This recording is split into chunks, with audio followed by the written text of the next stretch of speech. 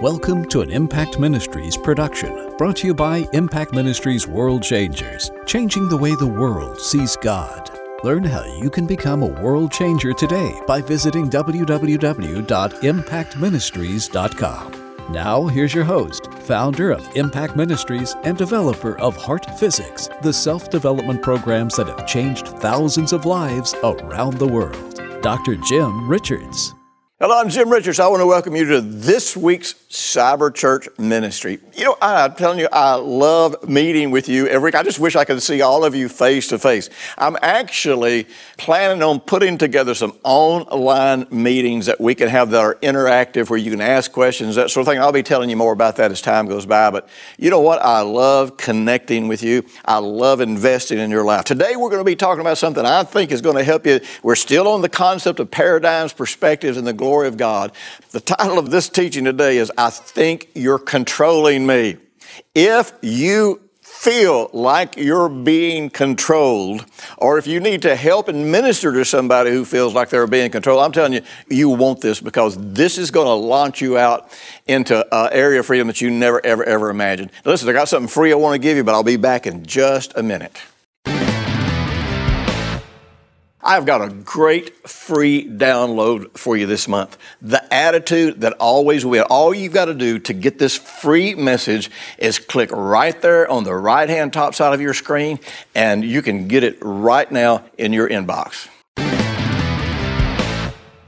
You know, in 45 years of doing counseling, doing personal ministry, and you know something, I am so thankful that I get to be personally involved with people. Even though we're a worldwide ministry, even though so much of what we do is online and in seminars and in books and in teaching CDs, you know, I am still intimately involved with ministering to people. Even though now most of the people I get to minister to are leaders, because I have to put my time where it can multiply the most. I love just getting one-on-one with people. I was talking today, I do a podcast with my friends Bob and Audrey Miser in Canada.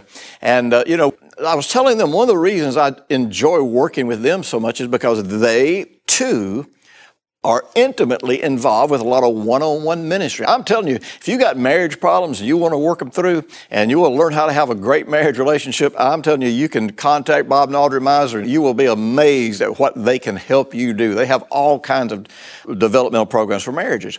But one of the reasons I love working with people like Bob and Audrey or Jimmy Bratcher or some of these different people is because when most ministry, so much ministry that I've been exposed to throughout my life in America and around the world, you had people standing in the podium.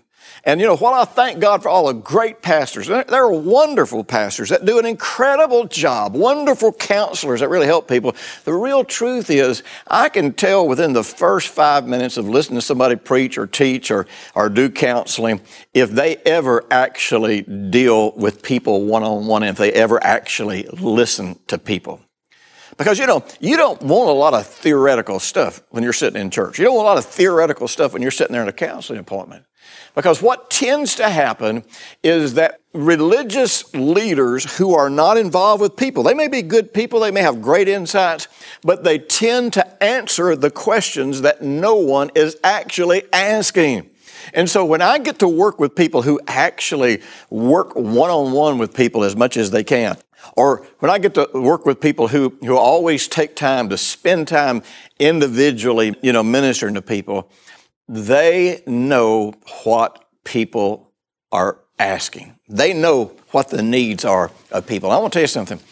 All of us who are involved in ministering to people one-on-one, because of the way the world is, I'm telling you what, there is such a crash, bang, I'm going to control you movement going on in the world. I'm going to control you. And here's the interesting thing about controllers. You know, sometimes controllers just try brute force, and if they can't intimidate you and use brute force, then they just shift to something else. And maybe then they shift into quality control. I'm going to show you, I'm going to make you feel like you're not doing things right. I'm going to show you how you're going to do it if it's right. If that doesn't work, then they'll shift over to, I'm going to make you feel guilty. If that doesn't work, I'm going to shift over to making you feel stupid. And if that doesn't work, I'm going to shift over to some other type type of manipulation. And it's like controllers just cycle through all of these different ways to control people until they find the one that works. And when that stops working, they start something else. But I want to tell you something. Here's one of the greatest things that you're ever going to discover about control. And don't turn me off when I say this. Don't go away, because I'm going to get you to a place where you can have real freedom. See, the question usually that has to be established before you start to deal with the real problem is this: are you controlling me, or do I just think you're controlling me? Now, I want to tell you something. Remember, we're talking about paradigms, perspectives, points of view, or the glory of God. And those are the choices. I can have my paradigm, I can have the glory of God. I can have my opinion, or I can have the glory of God. I can have my point of view, or I can have the glory of God. Because the glory of God, all of the splendor, all the greatness, all the majesty, all the miraculousness, if there is such a word, of God's glory exists for one reason: because that's how He sees it. That's His view. That's His opinion. That's His truth. And His truth, His view, His opinion is the reality. And we can only escape the situations that we're in when we begin, first of all, to see our situation from a different perspective. When we break free of the controlling concepts, of controlling models that we have in our mind, the controlling ideas that we have in our mind. And we start seeing it from another perspective, we can get a new opinion. And we get a new opinion, we can get a new paradigm. And if that paradigm is based on who God is and in us, man, I'm going to tell you something. We can break free from anything. So is someone really controlling me, or are they controlling me just because I think that they're controlling me? Now, I tell this to people all the time, and this is so incredibly important. The mind has to have equilibrium in order to feel sane. So the mind always has for everything to balance out. In other words, my point of view has to be justified by something else, by some other information. And so the mind feeds and defends and seeks to protect the ego. And the ego is the false sense of identity. It's the false sense of safety. It's the false sense of who I really am. And I've got to preserve that by being sure that I'm never wrong. And so the mind seeks to always make you believe that your point of view is right, even if that point of view is totally wrong, and even if that point of view is destroying your life. And so many times the things that we think people are doing to us is actually just our paradigm, is how we see things, is our perspective based on what my emotions are, based on what my life experience is. I'll give you an example. Some of my children are adopted. And, of course, in my heart, I know no difference between my birth children and my adopted children. I mean, I can't feel the difference. I can't see the difference. I never think of it any different. I love them all equally, and I'm thankful for each one of them. My adopted children came from a background of violence and control and domination. So when they first came into my life, I like to talk things out. Now, I know I've got a pretty intense behavior pattern, and I know that I can unintentionally be intimidating, and that sometimes I don't realize, when I am being intimidating. I do more now. When I was younger, I didn't. But, I've always worked from this perspective of if we can talk, if we can communicate, we can work anything out. And no problem is too big. If you can just talk it through, be objective, don't tell me what you feel right now, just tell me what the facts are, then we'll get to the feelings. So many times with my kids, I would sit down with them and say, there'd be some kind of a problem. I say, look, we really need to talk this through because, this is a problem. And man, all of a sudden they would just shut down. Bam. Stop talking, stop communicating. And you would think in any minute that they're going to curl up in the corner in the fetal position. And I was young. I didn't understand a lot about behavior at the time. And it would hurt my feelings. It would make me mad. It would seem so irrational. I said, what the heck? I'm trying to solve problems, and they're refusing to talk to me. They're refusing to solve problems. Well, what I didn't take into account, you see, what they had been conditioned to was when their biological father would say, we got to talk, really what that meant was he was going to throw a screaming, cussing fit if he didn't get his way, and probably physically just whip them or beat the daylights out of them, one or the other. So when I came in and said, hey, we need to talk from their perspective. In other words, from their life experience, which had created a paradigm. And remember, every time you look at anything, you're looking through the veil of your life experience, the veil of your paradigm, the veil of how you interpret things. Even though I was sitting down to reconcile and solve the problem peaceably, from their perspective, they were expecting violence. They were expecting domination. They were expecting irrational communication. And so their reaction to me, it'd be interesting. I'd go back to them sometimes and say, what happened the other day when we were trying to talk? And they'd say, well, you were screaming at me. And I'm like, I've actually never raised my voice to you. I don't know if all of my kids, their whole lives, I don't know if I've ever raised my voice more than a half a dozen times or a dozen times. Now, I might look at them real straight in the eye and say something stronger than they want me to say, but I've never raised my voice. But you know what? That was their experience. Well, I'll tell you something. So many times you think someone is controlling you when in fact it just looks that way from your life experience. I'll be right back. Don't go away. We're going to solve this problem. My new series, Paradigms, Perspective, and the Glory of God, is designed to do just what it sounds like. I want you to see, to perceive, and to experience the glory of God, the reality of God, the splendor of God, the greatness of God, the power of God in every single area of your life. And I want to tell you something. When you can see God's reality, you can believe God's reality. And when you believe God's reality, you will experience it in every part of your life. You definitely want this series. There's an interesting story in the Bible. When Jesus was crucified, there was a servant girl. You remember there was the prophecy. Jesus told Peter, he said, before the rooster crows, you're going to deny me.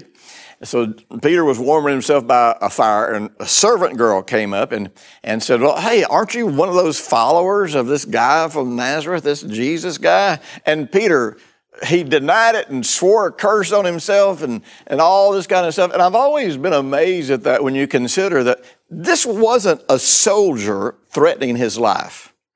This wasn't someone that could have imprisoned him.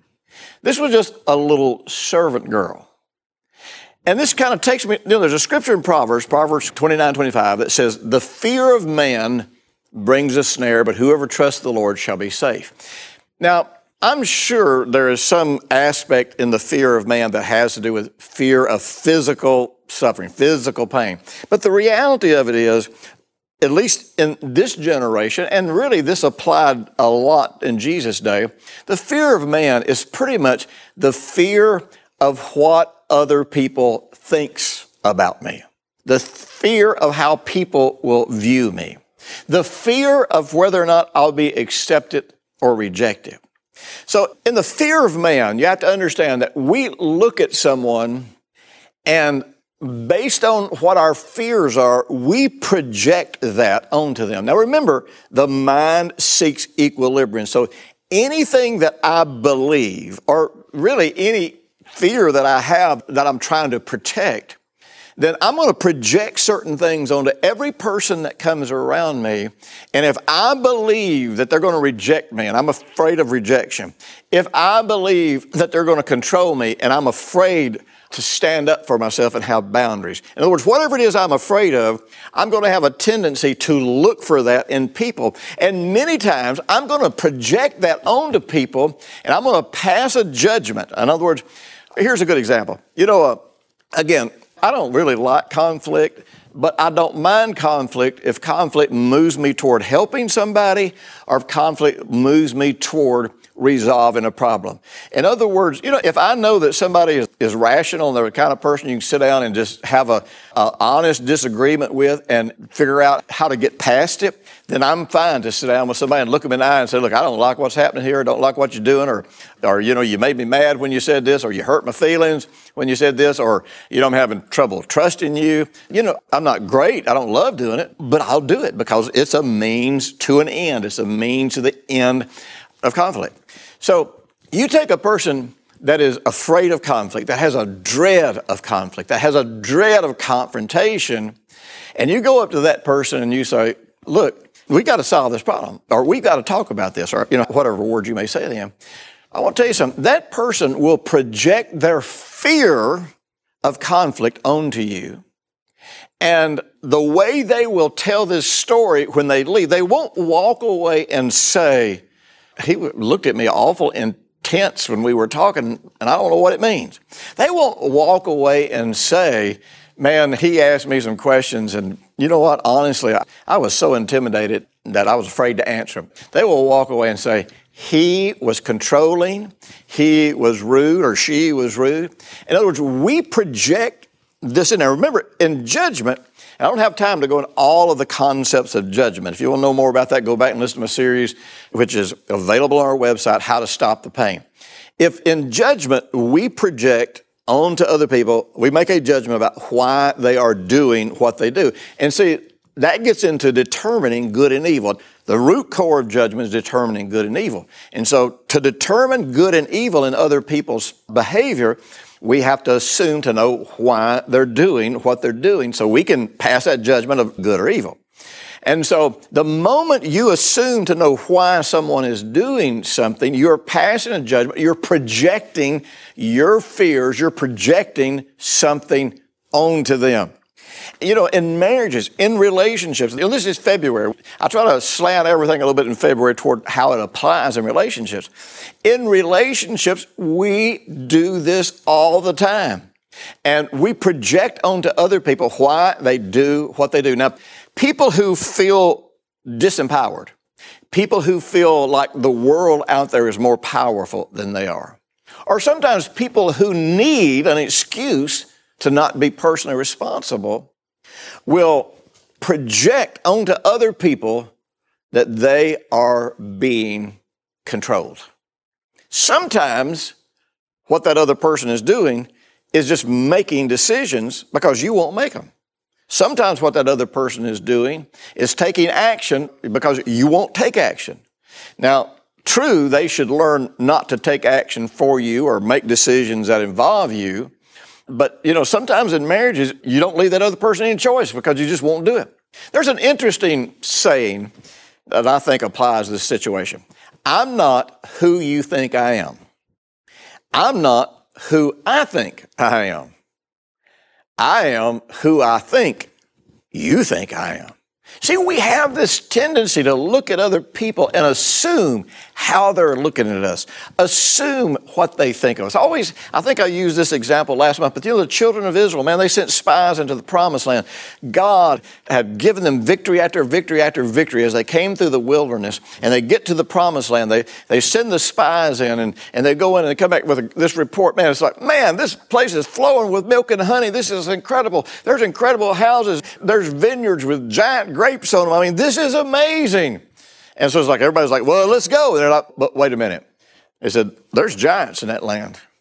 And so they look at us and they see us as grasshoppers. And then basically they said, and that's how we see ourselves in their eyes. Well, you know something? That absolutely wasn't true. The truth is, we found out later that the kings of those tribes, of those nations that existed in the promised land, they were dreading the children of Israel coming because they had been hearing reports about how they were conquering and obliterating other armies as they came through the wilderness. Now, they didn't do it at first when they first came out of Egypt, but as God began to prepare them to go and take the promised land, man, they started conquering all these other cities and kingdoms and kings. And I'll tell you what, they were dreading, the inhabitants were dreading the children of Israel coming in there because they were afraid and they believed their God would give the children of Israel victory. But you see, the moment you pass a judgment or project onto somebody that I think you see me this way, and so because I think you see me this way, I start acting a certain way. I may resist and become defiant, or I may succumb and cow down and become complacent.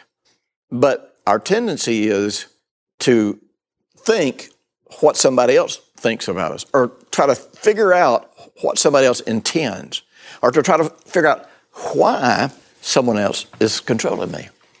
You know something? Nobody's controlling you unless they are physically making you do something. You know, the Bible tells us in Matthew chapter 7, where it talks about, it says, judge not that you be not judged. It's not talking about God judging you, it's talking about people judging you. Compare that to Luke 6:38. Give and it shall be given to you, pressed down and shaken together and run over shall men given to your bosom. That's talking about judgment there. Go back and look at it, Luke 6:36 through 38. So what we get back from people, what comes to us back from people is not just what they intend to give to us and do to us, but what comes back from people is all based on the judgments that we place on them. And that's why Matthew 7 verse 2 says, with the measure you meet, it's measured to you. In other words, what comes back to you from somebody is based on what you have measured out to them. So, you know, most situation, and again, I've done years of marriage counseling, relationship counseling. Most situation where someone says he or she is controlling me, they're not controlling you. Most of the time, you're projecting that onto them because you're afraid to have boundaries. You're afraid to stand up for yourself. You're afraid to be who you really are in Jesus. You know, if I stand up, there's going to be conflict. You know what? Sometimes conflict is just the way to get to the solution. Sometimes standing up means I have enough respect for myself, and I'm going to show you that you've got to have respect for me.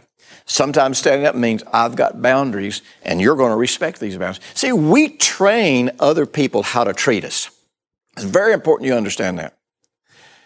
When we allow people to cross our boundaries, when we allow people to insult us, when we allow people to impose their will upon us, unless they are doing it by brute force, then we're complying just because we think it's easier, just because, you know, whatever it is we're afraid of. But in doing that, we are giving them permission to do it again. We're saying, you'll get what you want if you treat me this way.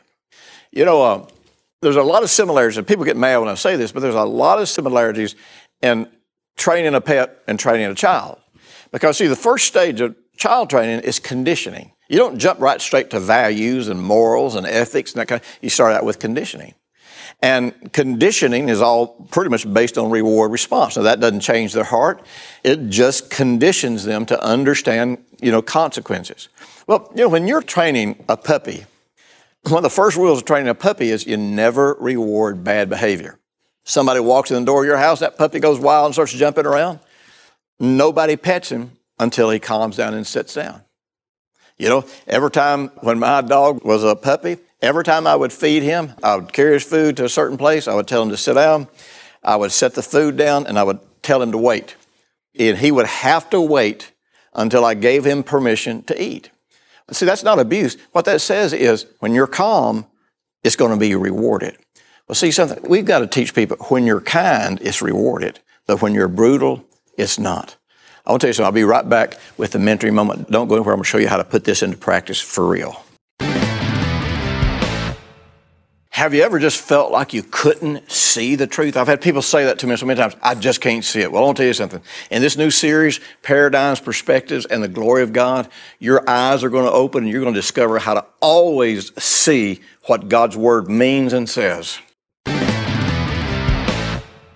I want to invite you to help me with Operation 1 Billion. You know, we're going to reach 1 billion people and not just get them saved, but we're going to help them become disciples. Some of them will already be saved. Some of them will get born again. You know, we've got Bible schools all over the world. We're doing all kinds of things, but I need for you to help me on YouTube to reach more people. You see, the more people that like and subscribe to our videos and our YouTube channel, the more it goes up in the ratings and the more people see it. So be sure to always like every one of my videos that you watch. And there's always going to be a button right down there on the bottom right-hand side of your screen where you can do that. And there's also going to be an opportunity now and at the end of the program to subscribe to our channel. And just doing that will get more people to see it. Listen, we can reach 1 billion people, but I can't do it by myself. I just need for you to help me. So be sure and like and subscribe. Every time you watch a program, like it. And once you subscribe, you've got it. Listen, Before I dive into the mentoring moment, I just want to remind you, be sure and like this video. You can do that right now. And then at the end of this, don't run away at the end of this mentoring moment. Be sure and subscribe to our YouTube channel. This will cause more people to hear and see these messages, so you'll be helping me to touch more people's lives. Now listen, we have to accept the fact that if we are giving up our control, if someone is not physically forcing us to give up our choices, then we are doing it simply out of what the Bible calls the fear of man. Maybe the desire to be accepted. Maybe it's the desire to avoid conflict. Maybe it's the desire for that person to like you. Maybe you think that's the only way to get what you want. But remember, if you give someone control of your life, you are allowing them to usurp the lordship of Jesus in your life. Your process in life is to become who you really are and who you want to be in Jesus. And that should be what your spouse does. Now, we can't speak for your boss or for all these other people, but something that I want to encourage you to do, I'm going to give you a little homework assignment, and I want you to do this. If you're struggling with feeling like other people have the ability to control you, then here's what I want you to do. Every single night for the next 90 days, about 15 minutes before you're ready to go to sleep, I want you to write down in cursive, longhand, I just want you to write out this statement that says, I am in complete control of my life. I am free to make all of my choices. I am in complete control of my life. I am free to make all of my choices. And what will happen by you writing that down just before you go to sleep, it's going to influence your inner workings in such a way that God can speak to your heart. Just do this for 90 days and see what begins to change in your life. Listen, don't give your power away. Don't give your life away. One day, God's going to want to do something great through you. And if you think you have to ask somebody else for permission, you'll get paralyzed and it'll never happen. Thanks for listening to the weekly Impact Ministries World Changers podcast with Dr. Jim Richards. If you like what you've just heard, we encourage you to share our web address, www.impactministries.com, with friends and colleagues. Be sure to check out the resources section of our website for previous podcasts and our videos. Join us next week for another great message by Dr. Jim Richards.